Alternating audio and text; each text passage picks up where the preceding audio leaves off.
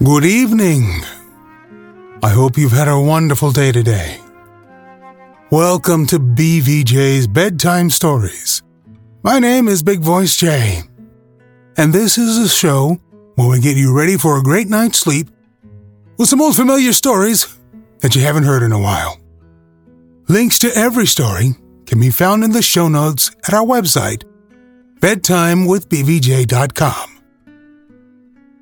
Tonight's story, The Adventures of Sherlock Holmes and the Five Orange Pips by Arthur Conan Doyle.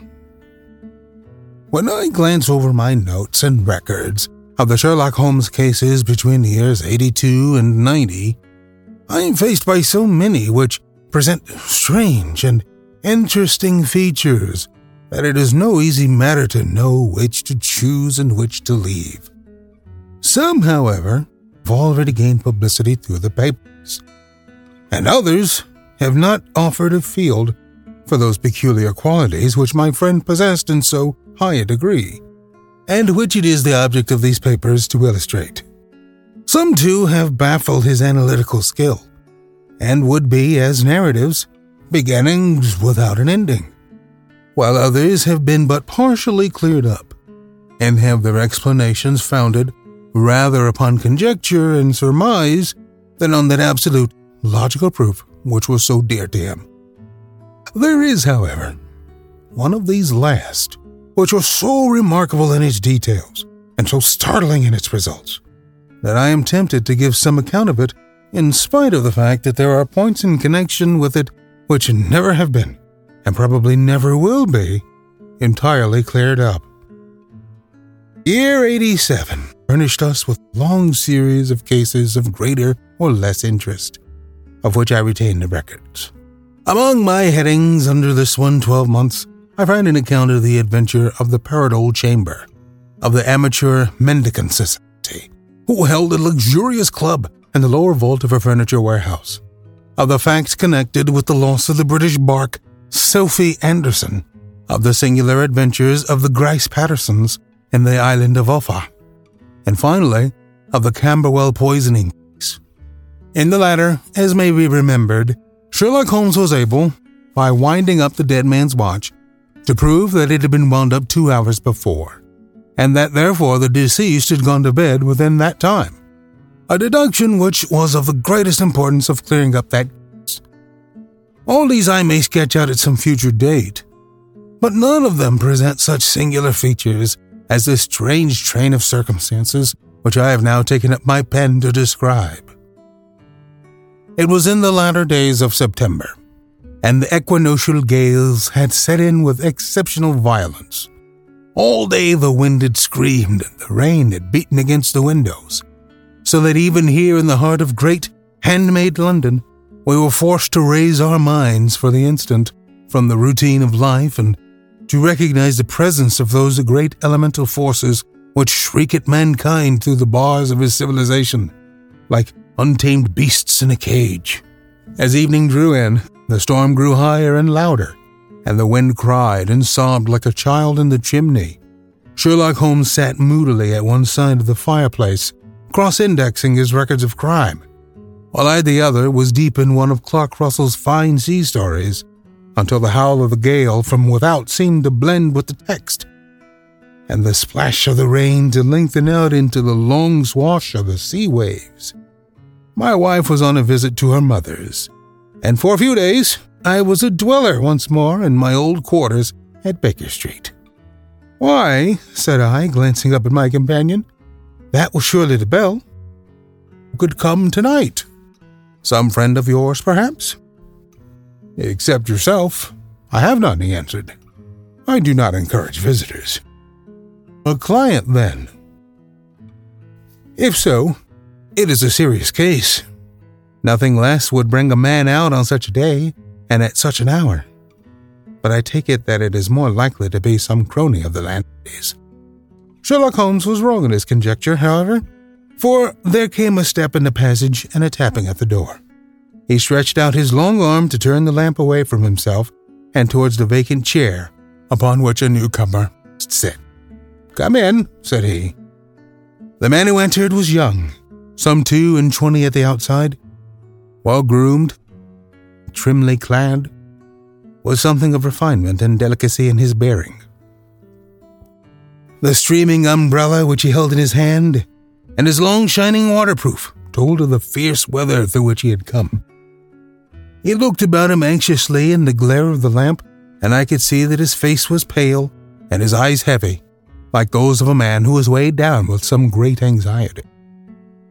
"I owe you an apology," he said, raising his golden pince-nez to his eyes. "I trust that I am not intruding. I fear that I have brought some traces of the storm and rain into your snug chamber." "Give me your coat and umbrella," said Holmes. "They may rest here on the hook and will be dry present. You have come up from the southwest, I see." "Yes, from Horsham. That clay and chalk mixture which I see upon your toe caps is quite distinctive." "I've come for advice." "That is easily got." "And help." "That is not always so easy." "I have heard of you, Mr. Holmes. I heard from Major Prendergast how you saved him in the Tankerville Club scandal." "Ah, of course. He was wrongfully accused of cheating at cards. He said that you could solve anything." "He said too much." "That you are never beaten." "I have been beaten 4 times. 3 times by men, and once by a woman." "But what is that compared with the number of your successes?" "It is true that I have been generally successful." "Then you may be so with me. I beg that you will draw your chair up to the fire and favor me with some details as to your case. It is no ordinary one. None of these which come to me are. I am the last court of appeal. And yet I question, sir, whether in all your experience you have ever listened to a more mysterious and inexplicable chain of events than those which have happened in my own family." "You fill me with interest," said Holmes. "Pray, give us the essential facts from the commencement, and I can afterwards question you as to those details which seem to me the most important." The young man pulled his chair up and pushed his wet feet out towards the blaze. "My name," "is John Openshaw, but my own affairs have, as far as I can understand, little to do with this awful business. It is a hereditary matter, so in order to give you an idea of the facts, I must go back to the commencement of the affair. You must know that my grandfather had 2 sons, my uncle Elias and my father Joseph. My father had a small factory at Coventry, which he enlarged at the time of the invention of bicycles. He was a patentee of the Openshaw unbreakable tire, and his business met with such success that he was able to sell it and to retire upon a handsome competence. My uncle Elias emigrated to America when he was a young man and became a planter in Florida, where he was reported to have done very well. At the time of the war, he fought in Jackson's army and afterwards under Hood, where he rose to be a colonel. When Lee laid down his arms, my uncle returned to his plantation, where he remained for 3 or 4 years.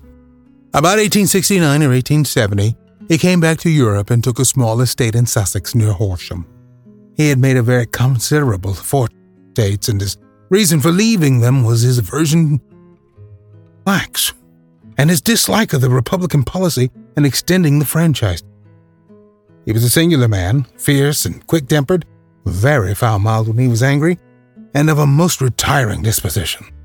During all the years that he lived at Horsham, I doubt if he ever set foot in the town.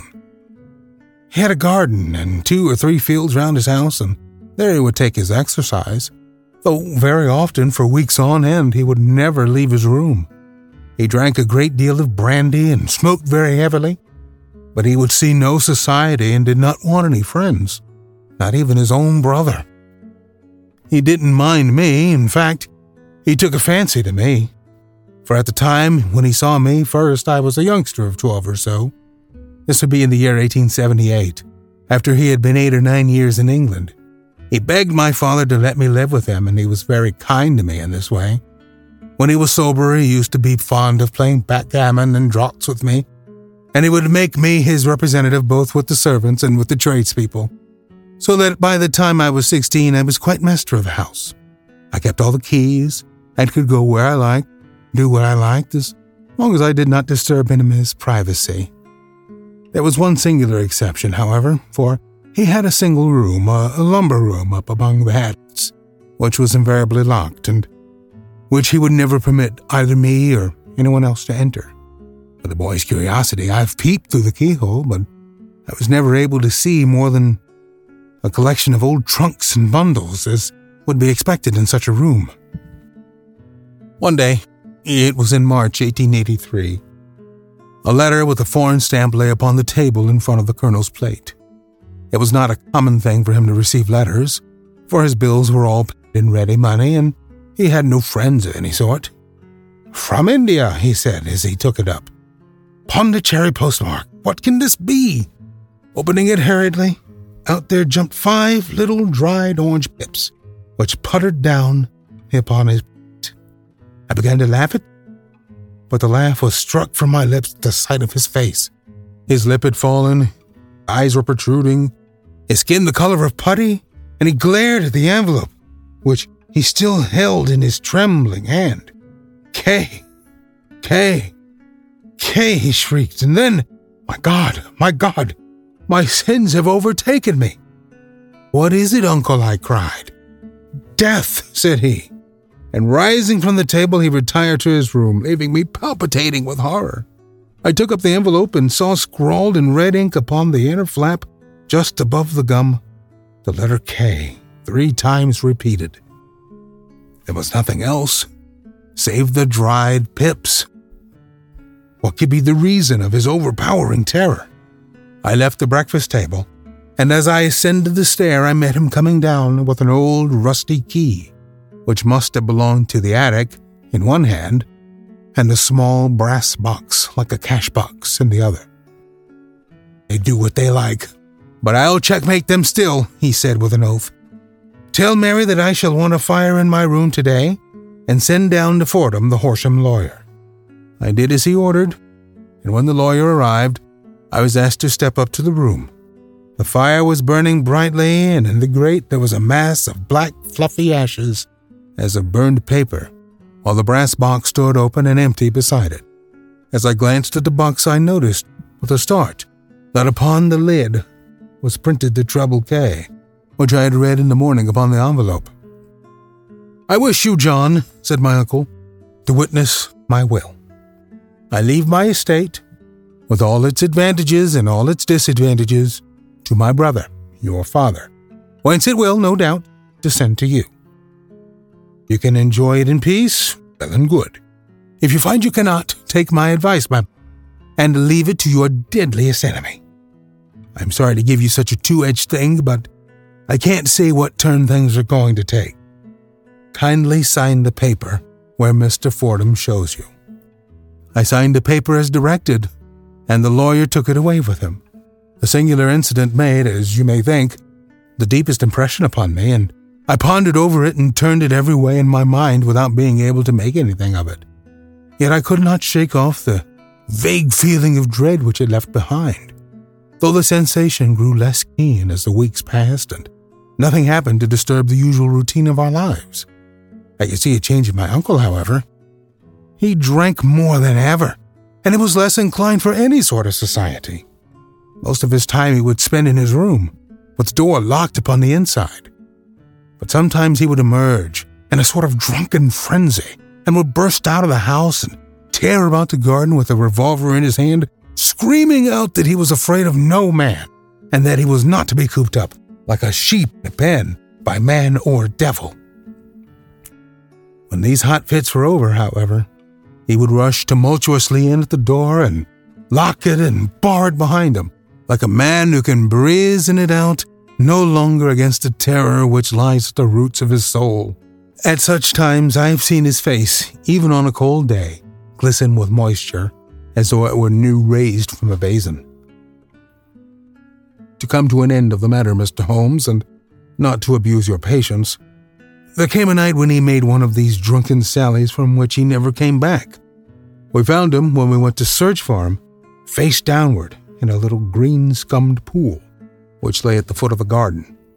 There was no sign of any violence, and the water was but 2 feet deep, so that the jury, having regard to his known eccentricity, brought in a verdict of suicide. But I, how he winced from the very thought of death, had much ado to persuade myself that he had gone out of his way to meet it. The matter passed, however, and my father entered into possession of his estate, and of some £14,000, which lay to his credit at the bank. "One moment," Holmes interposed. "Your statement is, I foresee, one of the most remarkable to which I have ever listened. Let me have the date of the reception by your uncle of the letter, and the date of his supposed suicide." "Letter arrived on March 10th, 1883. His death was 7 weeks later, upon the night of May 2nd. "Thank you. Pray proceed." "When my father took over the Horsham property, he, at my request, made a careful examination of the attic, which had always been locked up. We found the brass box there, although its contents had been destroyed. On the inside of the cover was a paper label with the initials of KKK repeated upon it, and letters, memoranda, receipts, and a register written beneath. These, we presume, indicated the nature of the papers which had been destroyed by Colonel Openshaw.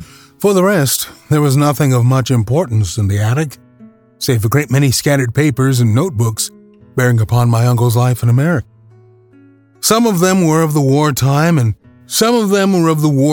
and showed that he had done his duty well and had borne the repute of a brave soldier.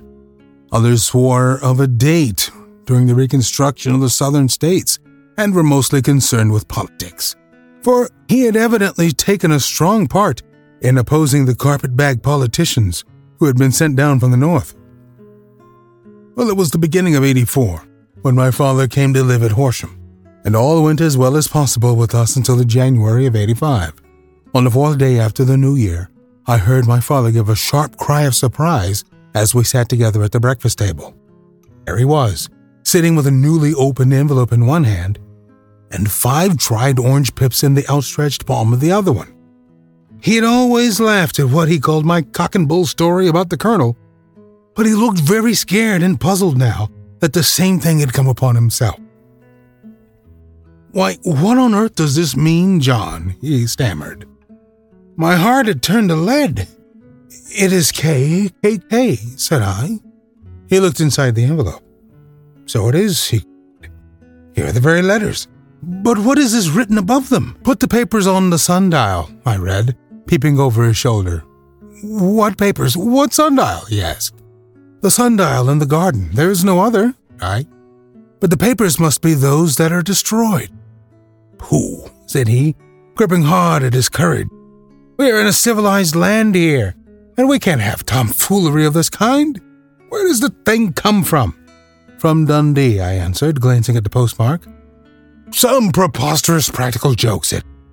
"What have I to do with sundials and papers? I shall take no notice of such nonsense." "I shall certainly speak to the police," I said.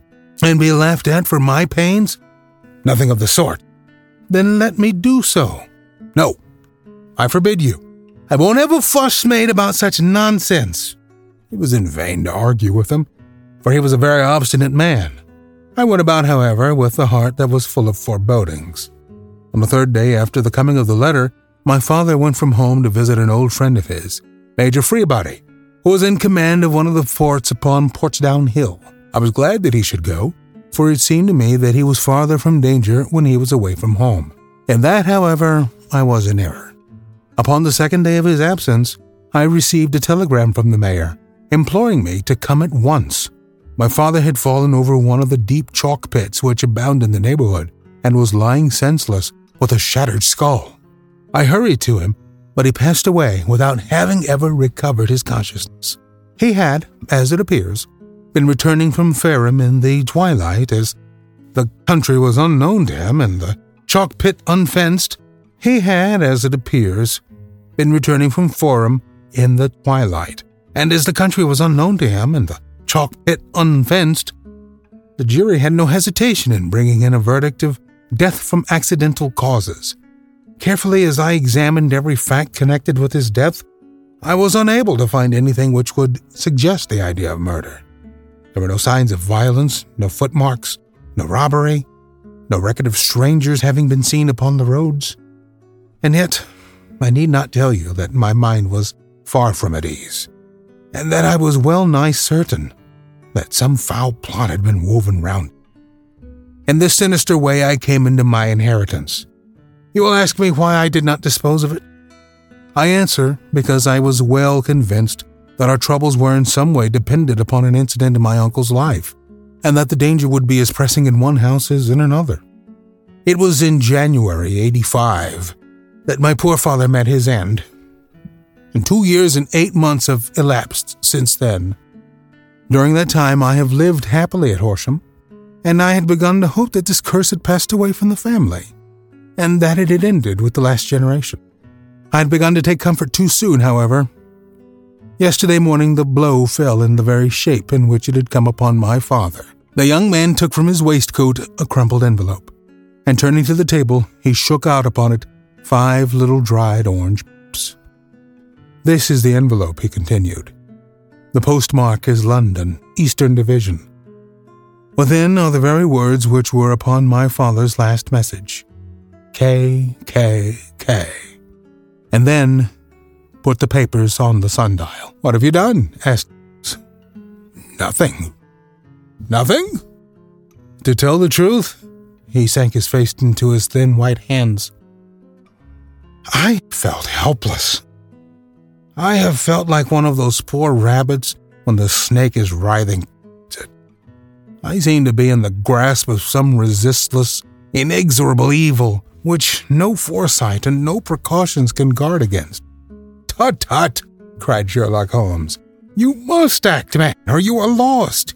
Nothing but energy can save you. This is no time for despair. I have seen the police." "Ah!" But they listened to my story with a smile. I'm convinced that the inspector has formed the opinion that the letters are all practical jokes, and that the depths of my relations were really accidents, as the jury stated, and were not to be connected with the warnings. Holmes shook his clenched hands in the air. "Incredible imbecility!" he cried. "They have, however, allowed me a policeman who may remain in the house with me." "Has he come with you tonight?" "No. His orders were to stay in the house." Again Holmes raved in the air. "Why did you come to me? And above all, why did you not come at once?" "I did not know. It was only today that I spoke to Major Pendergrast about my troubles, and was advised by him to come to you. It is really 2 days since you had the letter. We should have acted before this. You have no further evidence, I suppose, than that which you have placed before us? No suggestive detail which might help us?" "There is one thing," said John Openshaw. He rummaged in his coat pocket, and, drawing out a piece of discolored, blue-tinted paper, he laid it out upon the table. "I have some remembrance," said he, "that on the day when my uncle burned the papers, I observed that the small unburned margins which lay amid the ashes were of this particular. I found this single sheet upon the floor of his room, and I am inclined to think that it may be one of the papers which has, perhaps, floated out from among the others, and in that way has escaped destruction. Beyond the mention of pips, I do not see that it helps us much. I think myself that it is a page from some private diary. The writing is undoubtedly my uncle's." Holmes moved the lamp, and we were both bent over the sheet of paper, which showed by its ragged edge that it had been indeed torn from a book. It was headed March 1869, and beneath were the following enigmatical notices. 4th, Hudson came, same old platform. 7th, set the pips on Macaulay, Paramore, and John Swain of St. Augustine. 9th, Macaulay cleared. 10th, John Swain cleared. 12th, visited Paramore, all well. "Thank you," said Holmes, folding up the paper and returning it to our visitor. "And now, you must on no account lose another instant. We cannot spare time even to discuss what you have told me. You must get home instantly and act. What shall I do?" "There is but one thing to do. It must be done at once. You must put this piece of paper which you have shown us into the brass box which you have described. You must also put in a note to say that all the other papers were burned by your uncle, and that this is the only one which remains. You must assert that in such words as will carry conviction with them. Having done this, you must at once put the box out upon the sundial as directed. Do you understand? Entirely. Do not think of revenge or anything of the sort at present. I think that we may gain that by means of the law, but we have our web to weave while theirs is already woven. The first consideration is to remove the pressing danger which threatens you. The second is to clear up the mystery and to punish the guilty parties. Thank you, said the young man, rising and putting on his overcoat. You have given me fresh life and hope. I shall certainly do as you advise. Do not lose an instant, and above all, take care of yourself in the meanwhile, for I do not think there can be a doubt that you are threatened by a very real and imminent danger. Go back, by train from Waterloo. It is not yet 9. The streets will be crowded, so I trust that you may be in safety. And yet, you cannot guard yourself too closely. I am harmed. That is well. Tomorrow, I shall set to work upon your case. I shall see you at Horsham then. No, your secret lies in London. It is there that I shall seek it. That I shall call upon you in a day or in 2 days with news as to the box and the papers. I shall take your advice in every particular. He shook hands with us and took his leave. Outside, the wind still screamed, and the rain splashed and pattered against the windows. We'll continue the story on our next episode. Thank you so much for listening. Good night. Diamond Club hopes you have enjoyed this program.